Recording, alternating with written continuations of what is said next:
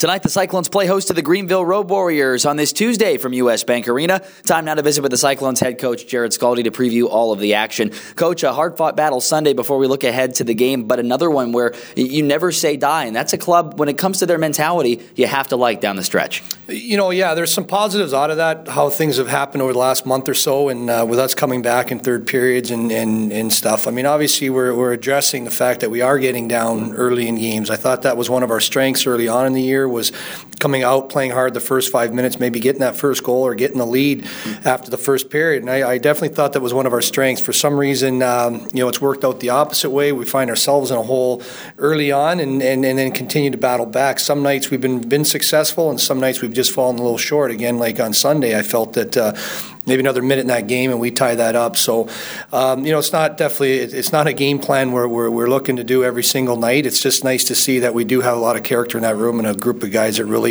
just never say die. All right, looking ahead to this series, or in this case, this week against the South Division, in this case, one game against the Road Warriors today, you've had 11 out of 13 points against the South, a division that has almost always been one of the higher offense, high-octane style teams to play. You've seen Greenville before. You know what they have to bring. Is there a game plan change from what you've been doing all year long? Well, the first thing is making sure that we track hard through neutral zone. I mean, when you play a team like Greenville with that kind of skill that just feasts on turnovers, we've got to manage puck, value the pucks throughout the neutral zone, and basically put a lot of pressure on them from our forwards tracking. I think a team that doesn't like to dump pucks, they like to carry pucks in, they like a puck possession game. When you force them to dump pucks and create turnovers in the neutral zone, it really plays into our hands. So our transition tonight, our tracking, and of course managing pucks in the offensive zone. Starting at the top, they tend to get frustrated when things start going against them. Does that mean you're going to put that similar mentality that you did with Chicago, where you try to put the body on and just hit their big guys like TJ Reynolds and others? Absolutely. I think you've got to finish guys like TJ Reynolds, Justin Bowers, Valoran, guys like that, skilled players, Wong,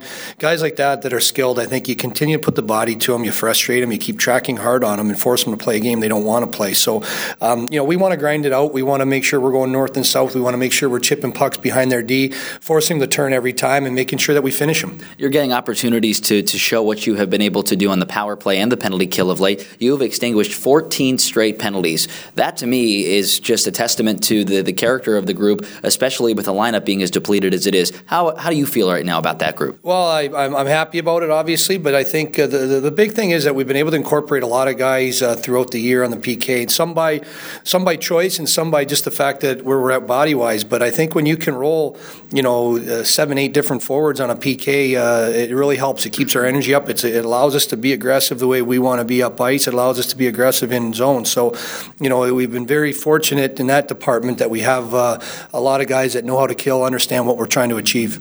You're one of the top home teams in the ECHL. You have 20 victories at 100 Broadway.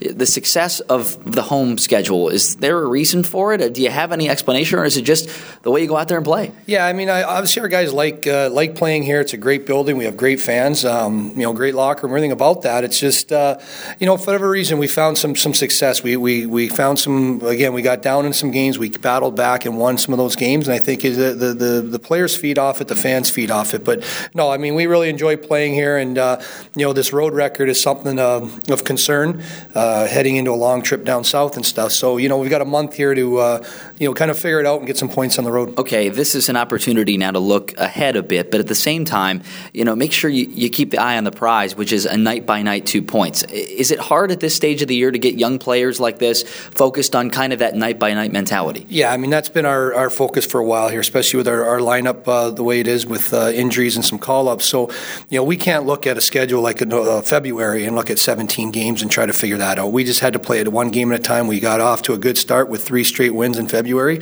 And continued throughout the month getting some points. So nothing's going to change here tonight. We're looking to close out the month with a win and then look forward to March. And again, it's going to be a game-by-game situation. Every point is so big, and all the matchups and all the games going on throughout the league and the standings and who's doing what. So all we can control is what we do on a nightly basis. We mentioned last night on the Coaches Show Sunday, if you look at the box score, Brian Foster played much better than perhaps the stat line would have indicated. It was kind kind of a collective effort, unfortunately, for the negative more than the positive. He's back in the pipes tonight, and I wouldn't expect that you would hope to see anything less than what he's been all year. Yeah, I mean, Brian, he let in 5 goals. We got down 5-1. Definitely not a case of, a real indication of how he played. I thought all around we didn't bring our best for the first 2 periods, and wasn't going to leave him in there, hang him out to dry. So we pulled Fozzie, and Chet went in, and again it just seemed to get us some momentum. And Chet played great. Chet had to make some big saves, and we were able to keep us in that game, or at least to keep it where it's at, and allowed us that opportunity to fight back and get to the 5-4. Best of luck tonight. Thanks. Thanks, Nick. That's Cyclones head coach Jarrod Skalde. We'll go back and check scores of other games as we continue on this Tuesday night from downtown Cincinnati. The Cyclones and the Road Warriors coming up